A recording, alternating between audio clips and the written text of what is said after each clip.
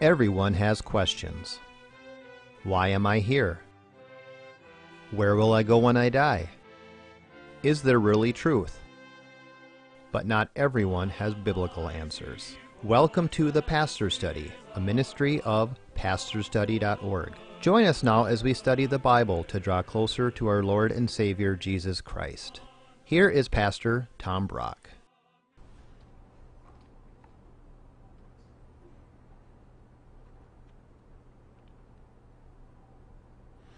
Welcome to the Pastor's Study. Today I want to tell you the inspiring story of Hans Egede and the conversion of Greenland back in the 1600s. I've got a great book to recommend. It's called From Jerusalem to Irian-Jaya. It's a history of Christian missions, and it'll just bless you to read story after story of these wonderful missionaries and what they've done in the last 2,000 years. So here's what I'll do today. I want to tell you the story of Hans Egede, the conversion of Greenland, and then after the end of the story, it'll take a while, I want to draw lessons from his life for our life. So let's pray first. Father, we do pray that even people watching this show would be called into mission work, that whether they're to stay home and be a missionary at their job or in their family, or whether you're calling them to Greenland or Africa, Lord, we would pray that many, many missionaries would go forth and preach your gospel. And Lord, show us in this hour how we are to help and support. In Jesus' name, amen. Hans Egede was born in Norway in 1686. He grew up in a devout Lutheran home. At age 21, he became a pastor and started 10 stormy years because he and another pastor had a difficult relationship because of some money issues. He married a woman named Gertrude, who was 13 years older than himself. Gertrude's brother was a whaler, and he would tell Hans stories of how now Greenland is inhabited by heathen. Now, Hans grew up learning how in 1000 A.D., Leif Erikson took the Gospels from Scandinavia and converted people in Greenland. But that was 1000 A.D. This is now 1600s, and the question is, are there any Christians left in Greenland? People didn't know. Hans had to know. He started having a desire to go to Greenland. So, Hans goes down to Copenhagen, Denmark, to talk to King Frederick, and he lays before King Frederick the, quote, plan for the conversion and enlightenment of the Greenlanders. Well, Hans's proposal drew opposition from his own family. His mother-in-law was outraged to think that her daughter and grandchildren now would be going to Greenland. In fact, Gertrude herself hinted that she regrets ever marrying this man. But then Hans and Gertrude pray about it, and she catches the zeal too, and she became his strongest supporter. In fact, after her attitude changed, he wrote this: Gertrude, a frail woman, has shown greater faith and manliness than I in carrying out this plan. So they head out for Greenland from Norway. Hans falls overboard on the trip and is barely rescued in time, but some fisherman rescues him. Instead of being discouraged, Hans saw that as a sign from God, I'm really supposed to go to Greenland. On board ship were only 46 people, Hans and his family, and then some commercial men that the king of Denmark had sent along for commercial purposes. These men would become the thorn in Hans's side. After much peril, the ship lands in Greenland. The first thing Hans does is builds a shelter for him and his family. Then he settled down to the very unromantic work of being a missionary. The natives, these Eskimos who thronged around them once they arrived, spoke a dialect that had no connection to any European language, so it was very difficult. However, Hans's sons, Paul and Nels, quickly picked up the Eskimo language, and they taught their father the language. Hans soon discovers that Christianity had died out completely in Greenland. there were no Christians left. So Hans starts the work. Now, the Egedes were kind of refined people, and Hans would visit these Eskimos. They lived in huts inhabited by multiple families. The rotted fish smell stunk as he would visit, but he had to visit the homes, especially during the long winter months, if he was to convert these people. Well, the conversion went very slowly because Hans was a rather strict Lutheran, and he insisted that they get rid of all their pagan ways before he would baptize them. They had to get rid of their magic charms. They had to get rid of their drum dances. Things went very slowly. Hans, even though now, started to win the hearts of the Eskimos by singing to them. He would sing to them, and that drew them closer to him. Even the Angakocks, those were the superstitious, kind of the wise men, or the, what do we call them, the sorcerers of the village. They resisted Hans the most. Even they start to get won over.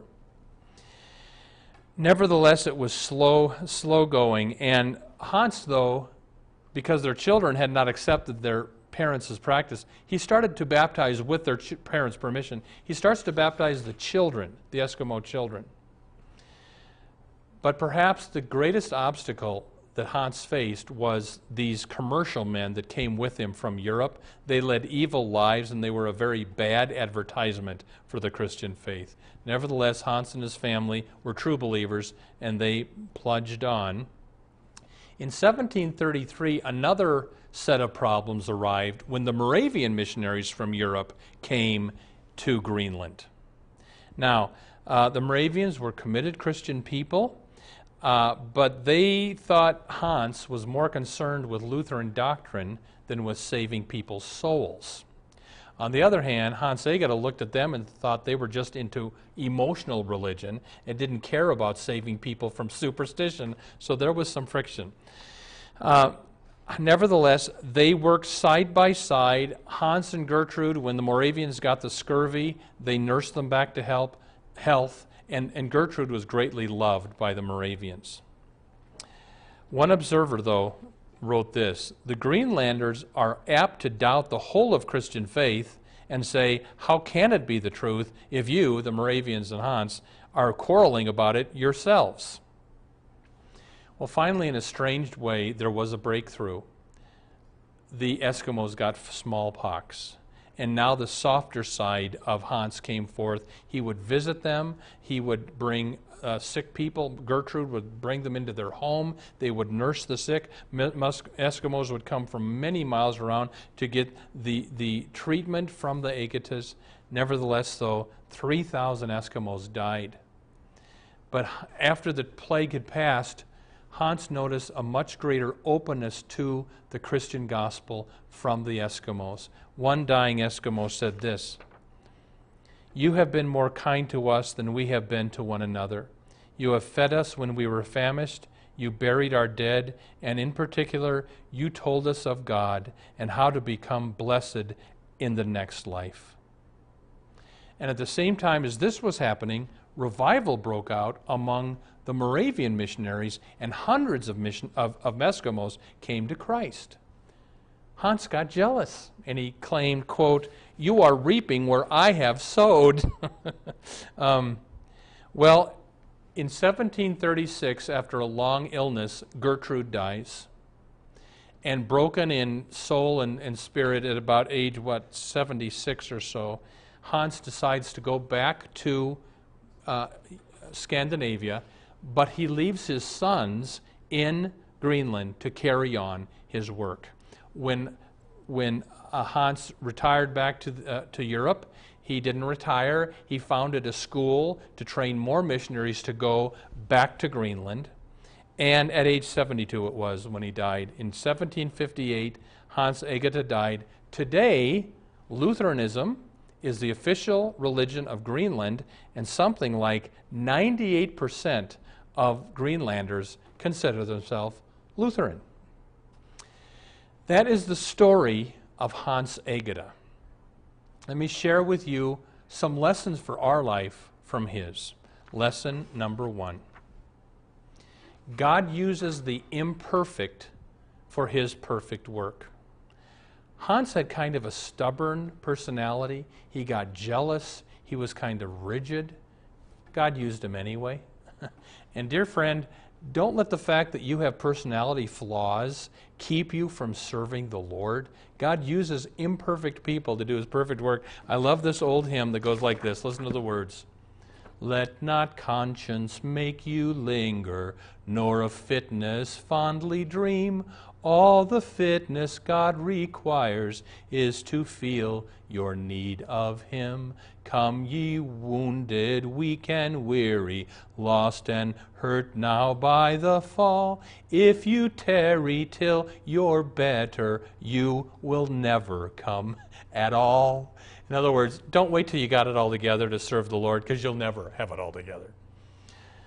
Second lesson I learned from Hans Egede: Christianity can die out and be resurrected.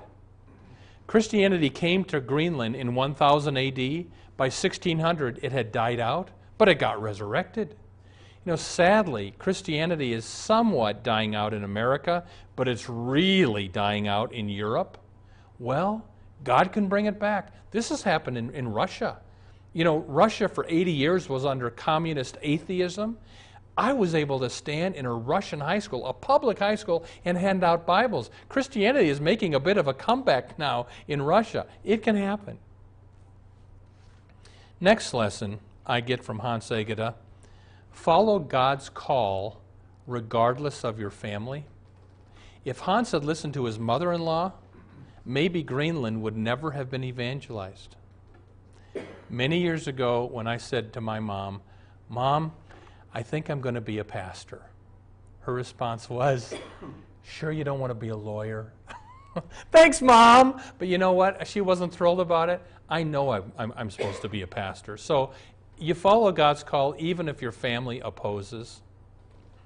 Next lesson I get from Hans Egede: never underestimate the power of music. Music is what won over the Eskimos. Sadly, the opposite is true. In our nation, evil music, rap music and rock music with the F word, that kind of music is winning over people in the wrong direction. But wonderful music can win people to Christ. I thought of this. If I should ever, God forbid, leave the Christian faith, one of the things I'd really miss? Christian music. The beautiful old hymns, Christian contemporary music. I would miss that if I didn't have the church. Next lesson from Hans Egede: children are the easiest to convert. There was a survey, and something like 85% of people who are converted to Christ say it happened before 18 years of age. Did you hear that? 85% of people say, I became a Christian before age 18. That's why you're smart if your church budget has a lot of money going to Sunday school, toward youth programs, hiring a youth director, because that's when most people come to know Christ. Next lesson from Hans Egede: for the sake of the gospel, put aside differences. Hans and the Moravians had differences. They put them aside for the sake of the gospel. Here's a friend that said to me, well, this man I know, he's starting a new Bible study, and I think there were people of various Christian backgrounds that are going to go to the Bible study. So he goes to the first session of the Bible study, and this man says, Pastor Tom, when the Bible study leader found out I'm a Lutheran, he said, oh, you believe in infant baptism, and just railed on me. That was the first and last meeting of that Bible study. Christians, we live in a day and age when America is morally falling apart. We need to agree to disagree on some of the issues, but let's hold our hands and bring Christ back to our American culture. Next lesson from Hans Egede: God often uses a tragedy as a door to the gospel. It was smallpox that got the Eskimos to be open to receiving Christ. You know, maybe you watching this TV show, maybe the reason you're a Christian right now is because some tragedy struck you, and that's when you came to know Christ. There's a saying, some people look up only when they're lying on their backs. And next lesson from Hans Egede, see that your work is carried on. Hans knew he was going to die, so he built Christianity into his sons, and his sons carried on the work in Greenland after Hans had to return home. You know, I hope you're doing that. You know, Mom and Dad, I hope your main desire for Jimmy is not that he plays baseball, and that your main desire for Susie is not that she plays piano. I hope you are building Christianity into your children so that when you leave this earth, somebody's going to carry on the work of the Christian gospel. And the last lesson, maybe the main lesson I learned from Hans Egede is this: never give up. Hans and Gertrude had trial after trial after trial. They never gave up. And I want to say this to you, especially if you're retired, never give up. You know what happened when Hans retired? He goes back to Scandinavia. He didn't retire. He used that retirement time to train other people as missionaries to go back overseas to Greenland. So if you're retired, and if you can barely get out of bed, there's a reason you're on earth. Maybe you're supposed to become a prayer warrior. Maybe you're supposed to pray for the missionaries, but never give up, no matter what stage of life. You remember the story that Winston Churchill, years ago, comes over to America to give the college commencement address? And here's all these people in their graduation gowns. Churchill gets in front of the crowd and says, never give up. Never give up, never give up, never give up, never give up. And he sat down. That was his message. I like this message too, the quote from Winston Churchill. Do you have enemies? Good. That means that somewhere you stood up for something.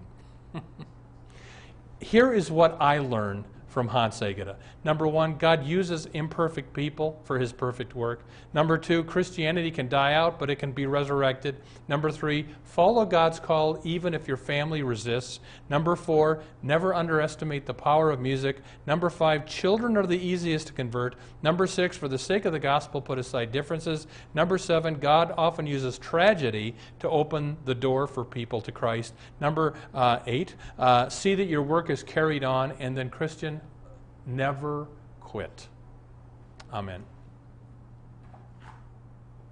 Welcome to the portion of the Pastor's Study where we now ask Pastor Brock to share with us not only his knowledge of Scripture but his insights to answer questions we have regarding the Bible, our Lord, and our everyday walk with Him. If you have a question that you'd like Pastor Brock to answer, feel free to send it to our website, which you'll see on the screen right now, and we'll take and answer that question at a later date. Pastor Brock, where are some of the places that Christianity is dying out? Europe, somewhat America, Canada, Australia. Those are some of the places that are losing the faith and people are stopping. 1 in 10 go to church in England. 1 in 10. So that's where it's dying. All right, where is it flourishing? Parts of Asia. Africa is set to become more of a Christian continent than Northern America now. I mean, I don't know if they passed us by, but they're getting there. So Africa, even though there's lots of Muslims in Africa, parts of Asia are having revival. Africa, so those are some of the bright spots. Okay, so there still is hope then? There is hope. Okay. It can be resurrected. Okay. What do you think of contemporary Christian music? It seems like lately, no matter what church you go into, the old hymns are gone, and there's all the contemporary music. Well, Jackie, you remember way back when I came to your church. Jackie's been at the same church since she was baptized, so you've been at the same church your whole life. We won't tell you how many years that is. But when I came to your church to be pastor way back in 1981, I don't know if you remember this, there was World War III over bringing contemporary Christian music into this hymn-singing Lutheran church. And Jackie, it got just stupid and ugly. And I think to myself, I love the old hymns, Jackie. It would be sad for me if we didn't sing the old hymns in church. But I love contemporary Christian music. Where does it say in the Bible you can't have both? So I think contemporary Christian music is fine. I too don't like it much when they ditch all the hymns. I don't like that. But I love the contemporary Christian music. Why not have both? Yeah. Okay, I think it's just sometimes your diehard people who had the hymns, and that was all before contemporary music came about. Yeah. It's But I'll tell you this. What's wonderful about the old hymns is they're very theological. They're deep.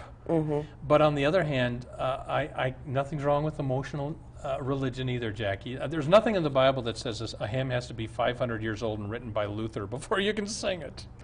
You mentioned about the children are easier to convert. Why? Why is that, do you think? I think they're not as steeped in unbelief as Jackie, I used to, many years ago, kind of have a theory that if you know you're dying, you're going to convert to Christ. Well, early on in my ministry, I learned that's not the truth. I visited this old man dying of lung cancer. I shared the gospel with him. He just said, no, because his heart was so hard. Your heart can get so hard that you don't accept Christ. That's why children tend to be easier to convert. Don't you think, too, that if you start with a child when they're young, even if they don't understand it, they've got it to fall back on as important? This is Proverbs. Train up a child in the way he should go, and when he is old, he will not depart from it. That doesn't mean there might be some wandering in between, but yeah. Okay, so I guess what are some of the missions that you believe in that we should be looking at? I'll just throw out some that I love. Go to persecution.org. It's a group called International Christians Concerned. They help persecuted Christians around the world that are being beheaded, and they also help start churches they supply funds to underground pastors. So it's called persecution.org. I like the Samaritan's Purse, run by Billy Graham's son, Franklin Graham. They're very careful on how they use money. So I like Campus Crusade for Christ. There's lots of good missionaries out there. Again, Jackie, I'll say it, I said it on a previous show. When some preacher is on TV telling you to send him money for miracle spring water and you'll be healed of your lumbago, do not send money to those people. It makes me angry to see those people hawking that. And you want to send money to people, I'll say it again, I said it before, the ECFA, Evangelical Council for Financial Accountability, and you better believe those people are not part of that, because those people are held accountable if you join that group. Okay, we've talked about how important it is to have missionaries. How does a person know if God wants them to become a missionary? Well, I think you just got to pray, and then you wait upon the Lord, and if you just pray. I mean, Jackie, I prayed for 3 years, was it? About 2 or 3 years. For 2 or 3 years there, I didn't know what I was supposed to do with my life. And then finally God made it clear, and I won't go into it, how I'm supposed to be a preacher. And so you pray and you wait on the Lord, and then He will show you what to do.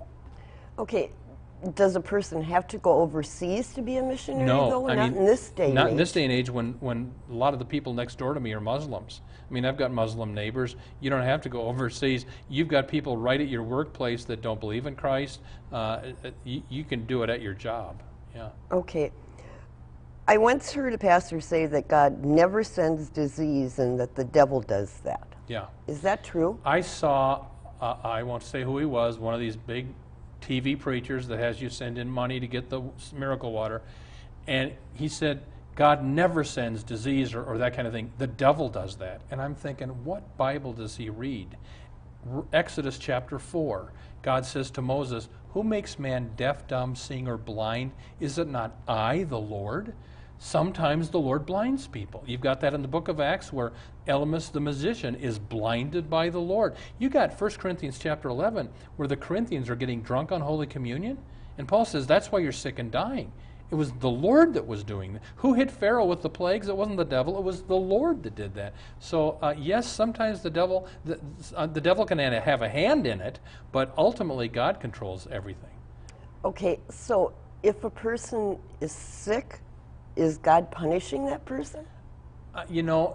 There's two answers to that. the people we just mentioned in Corinth that were getting drunk on communion, I think the answer to that is yes.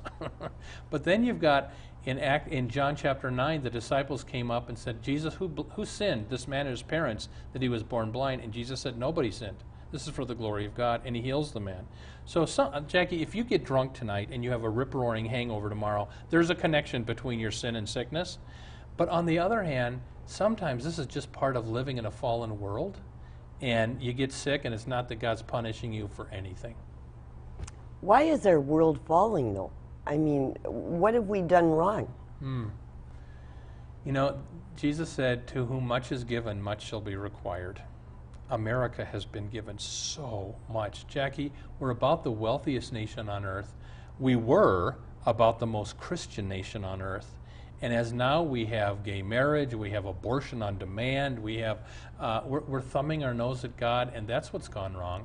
We're kicking God out of our culture. And when you do that, you get what you get. Do you think there's a possibility of turning it back? You know, I hope. We just heard how Greenland got the gospel in 1000 AD, had it for quite a while, then totally lost it by the 1600s. America's losing it. Is America going to repent and come back? I hope so, but I don't see much sign of that. How do you undo gay marriage now? How do you undo all the abortion clinics? You know, God can do anything, but it doesn't look good to me. Pastor Brucker, do you have any good Bible verses that would encourage people to never quit that you'd suggest? Yep. What is it? Is this Isaiah 42? It's a song. And I drive this to places where I'm going to have a scary meeting or I have to confront somebody. I hate confronting people. It goes like this. Do not fear, for I am with you.